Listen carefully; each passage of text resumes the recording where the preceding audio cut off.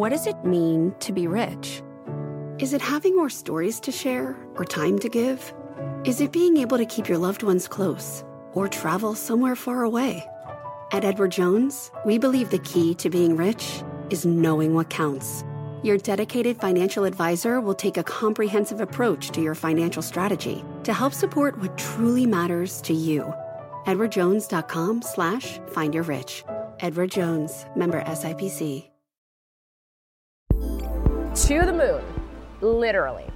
NASA is spending billions of dollars to send robots and cargo to the lunar surface this year. The Commercial Lunar Payload Services Initiative, or CLPS, enables science experiments and tech demonstrations as part of the Artemis program to land humans on the moon. Basically, NASA's buying lunar delivery services. We're the winningest most contractor in the Artemis program, winning 3 missions to the moon. Intuitive Machines, which went public via SPAC in February, is one of the space startups touting CLPS contracts.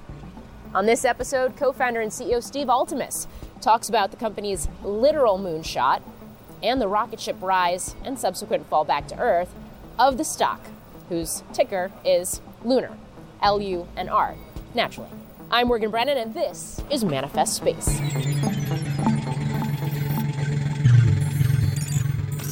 So you recently went public. I want to get into all of that and the details around that and why the decision to do that now. But first, I guess a little bit of background on Intuitive Machines.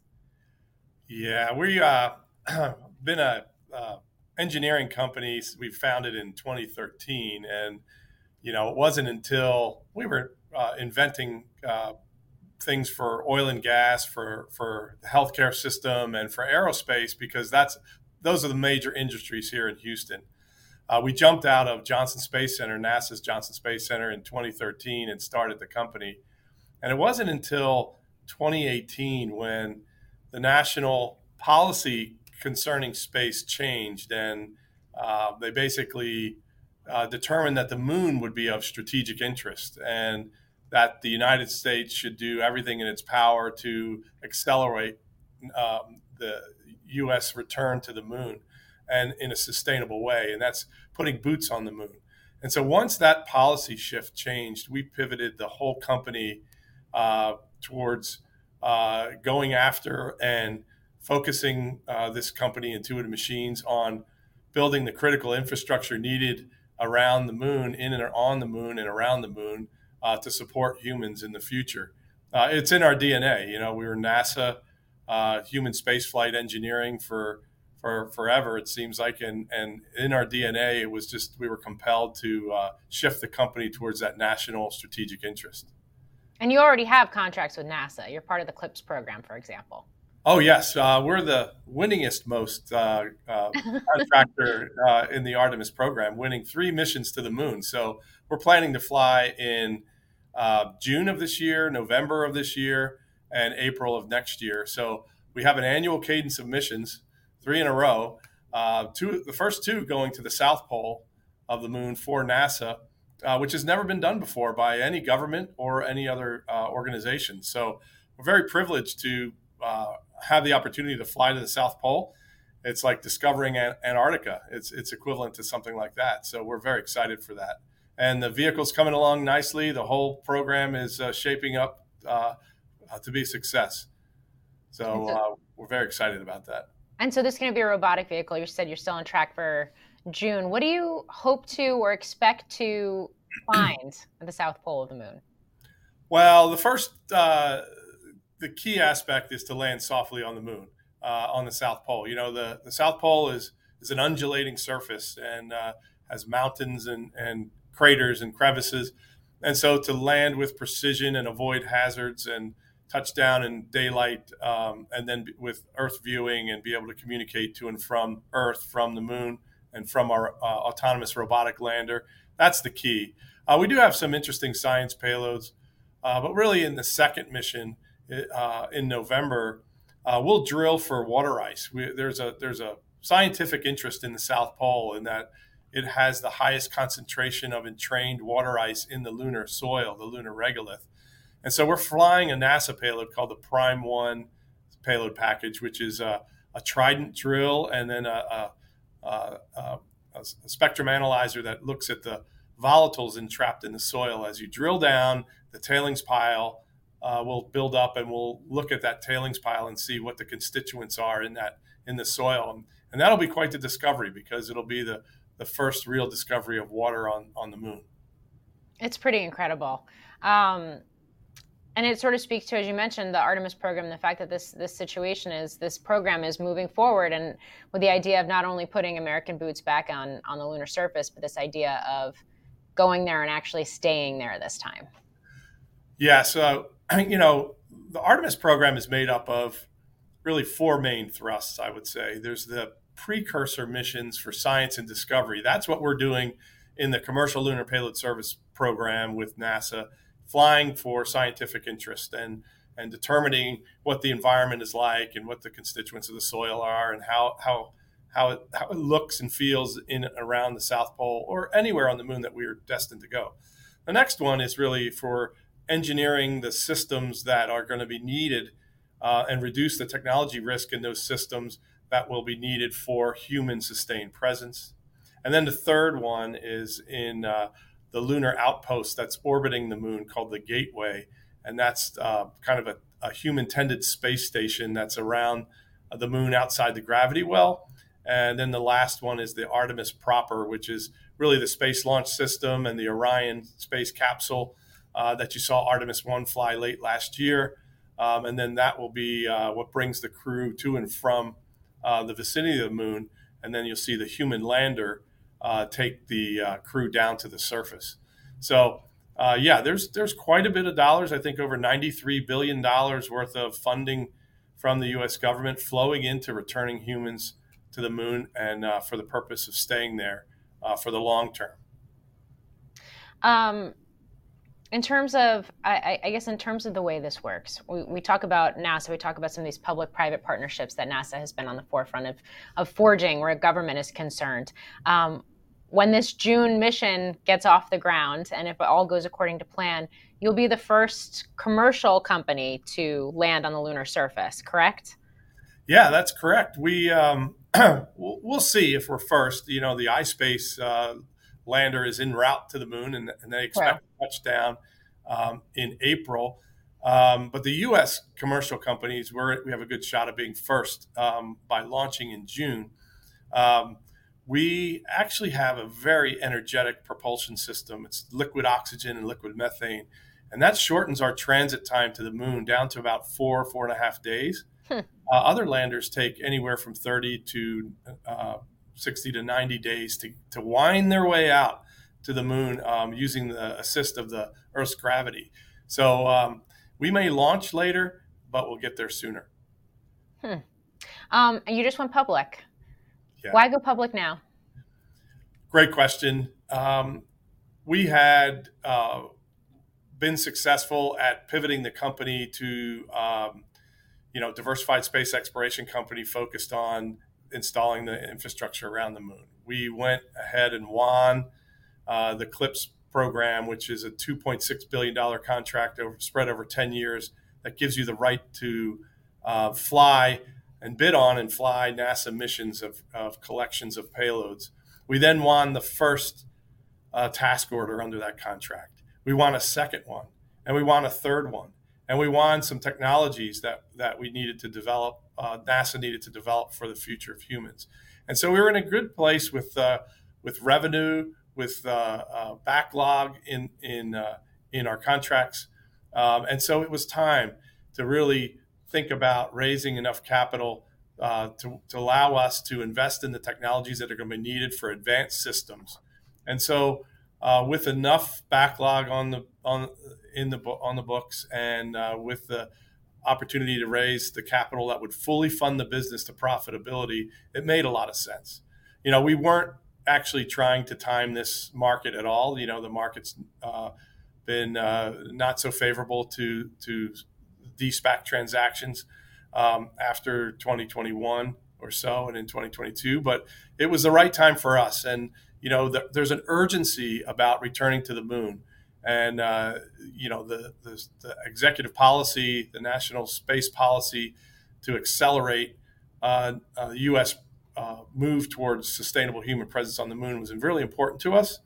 And so this SPAC transaction served as a mechanism where we could be public, bring the visibility to the company that needed to at a time when we were going to land on the moon and land on the South Pole and discover water ice, share that experience with the retail investor and give them an opportunity to participate, which is what I've always dreamed of, is to expand beyond just the aerospace community and let more people think about participating in space exploration. And so it just made a lot of sense for us, and we're on our way. Very exciting. Do you think, I mean, clearly if you just went public, you probably do, but do you think that the general public and in the investor base, and not just institutional investors, but to your point, retail investors too, understand more now about space and commercial space in the sector than they did even just a few years ago? I think so. I think there's been a lot of commercial activity. NASA has been moving away from the government-run monolithic programs of the old days, like Apollo, and even the international partnerships like in Space Station, and moving towards a public-private partnership you brought up, where NASA buys a service from a commercial company. We like that model. This non-traditional procurement or acquisition model is very effective. It gives us an opportunity to leverage our innovation and our agility as a company to move faster and help the U.S. economy and the U.S. government move back to the moon. You see it in commercial cargo resupply to the International Space Station. That contract's set up that way. You see it in the commercial crew flights to the space station, by SpaceX. And so the model seems to be working. And moving forward now with the moon, and we talk about how do we get back to the moon in a sustainable way, we're now doing it in partnership, commercial entities and governments going back to the moon. And so it's quite an exciting time. I think the general public is realizing that. And what I really want to do is let them know that the moon is upon us. We're actually building landers. We built a whole lunar program. We're putting communication satellites up, data relay satellites, navigation schemes around the moon.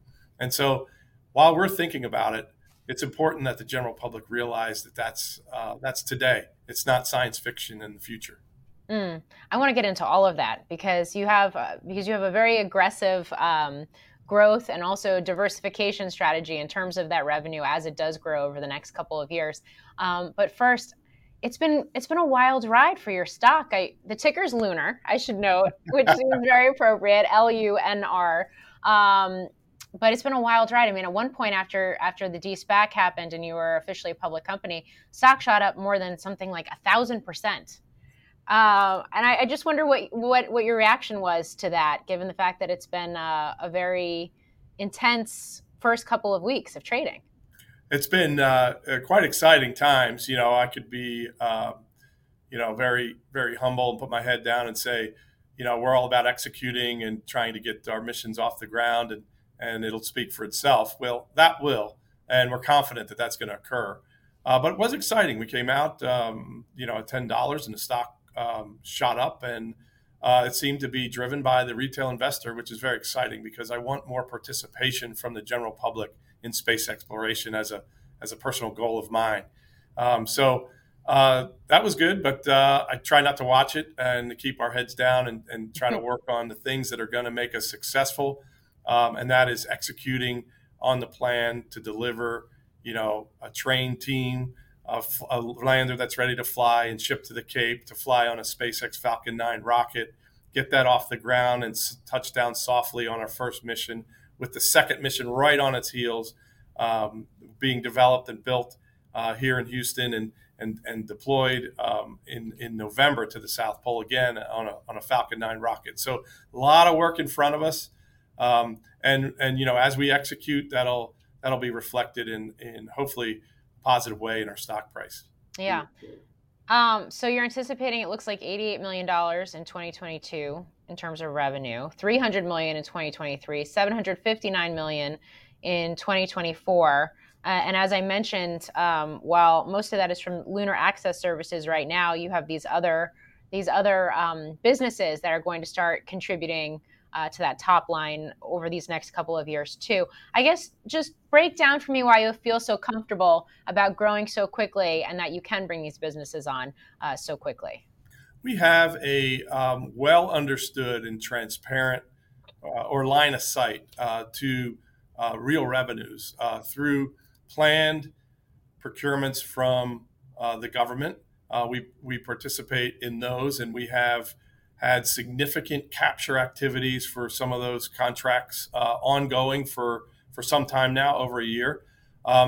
Some of those will be awarded in 2023, and we have those probability weighted to get us to that $300 million number.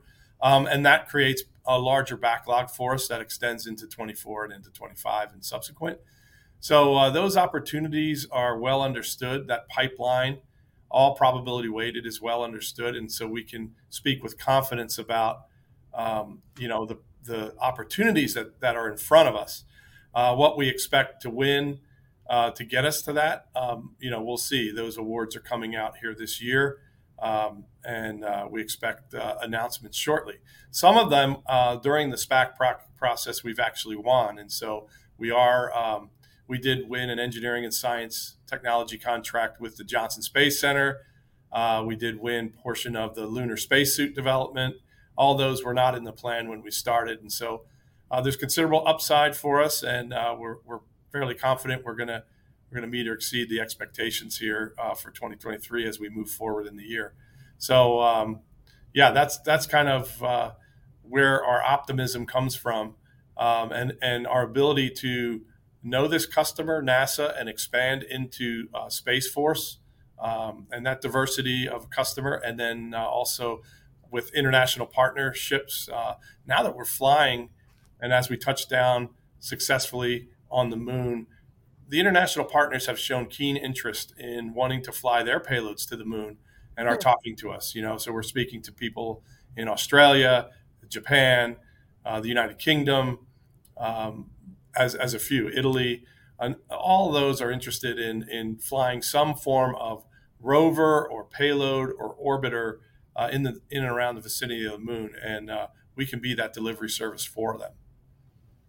What's the long-term plan? I mean, right now it's the moon. You're focused on the moon, and over the coming years it's the moon. But I mean, are you thinking about Mars development and colonization eventually? Are you thinking about other types of ways that your technology and your prowess can, create, can go to other business models or other aspects of space as well? I guess, what's the long-term vision?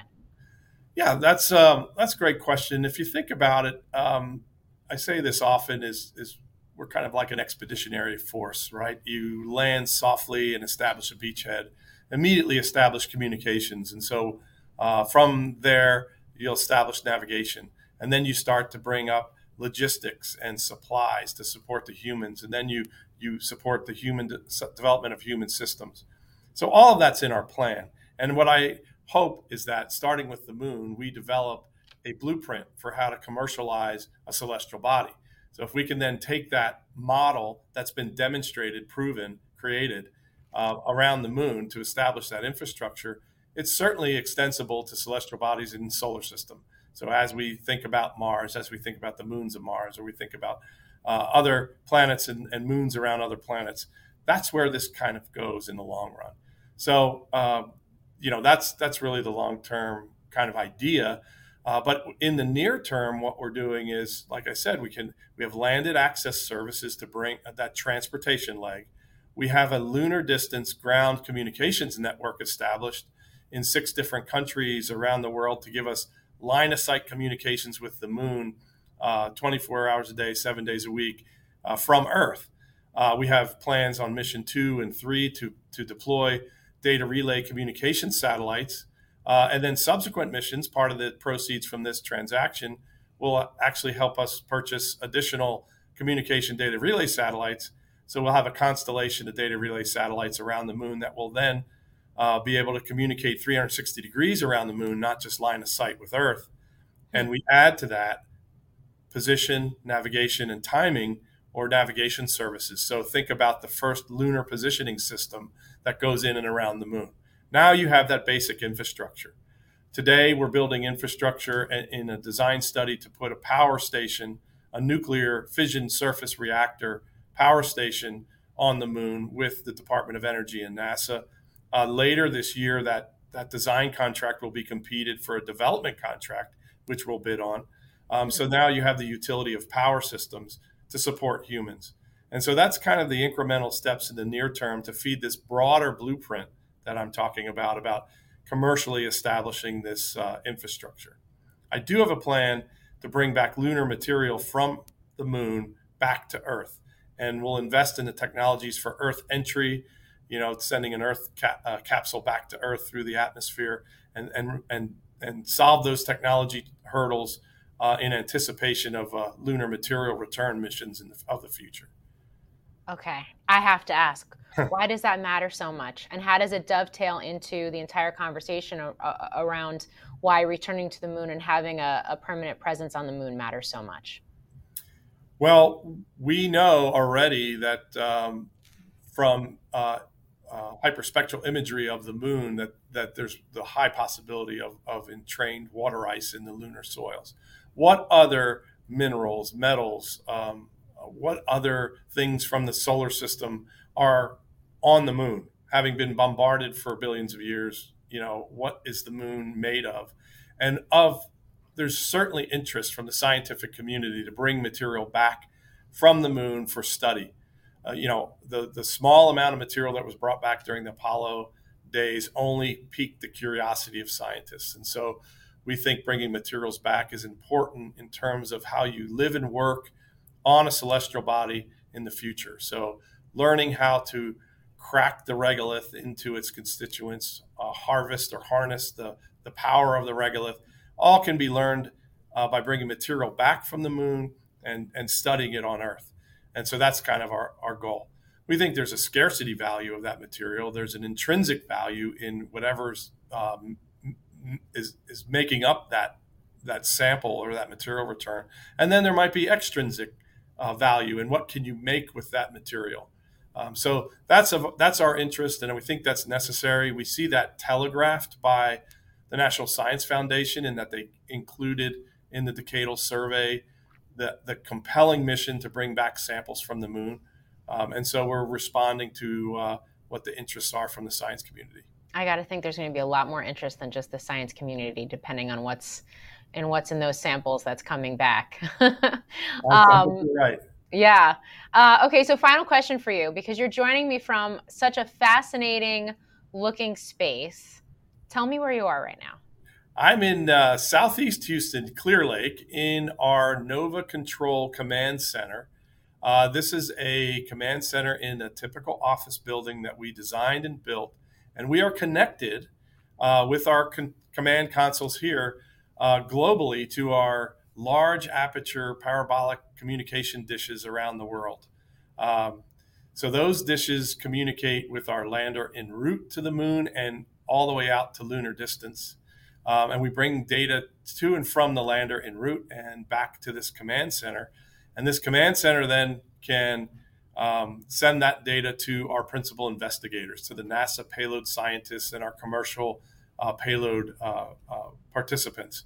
So it's very exciting. We're doing training in here every week, practicing control of the spacecraft and operating the spacecraft and conducting this mission.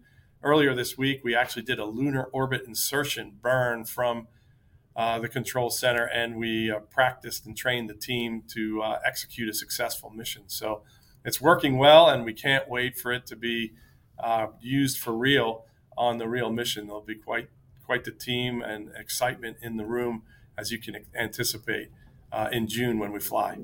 That does it for this episode of Manifest Space.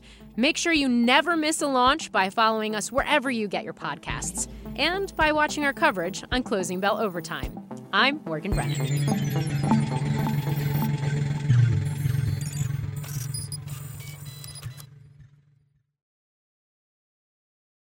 From a flat tire in the city to a dead battery on a distant drive, AAA is partnering with T-Mobile for Business to accelerate response times and get more drivers back on the road fast. Our nationwide connectivity powers location telematics, so AAA's fleet can find stranded drivers quickly while being fully equipped with the in-vehicle tools to have answers when they get there. This is elevating the member experience. This is AAA with T-Mobile for Business. Take your business further at T-Mobile.com/now.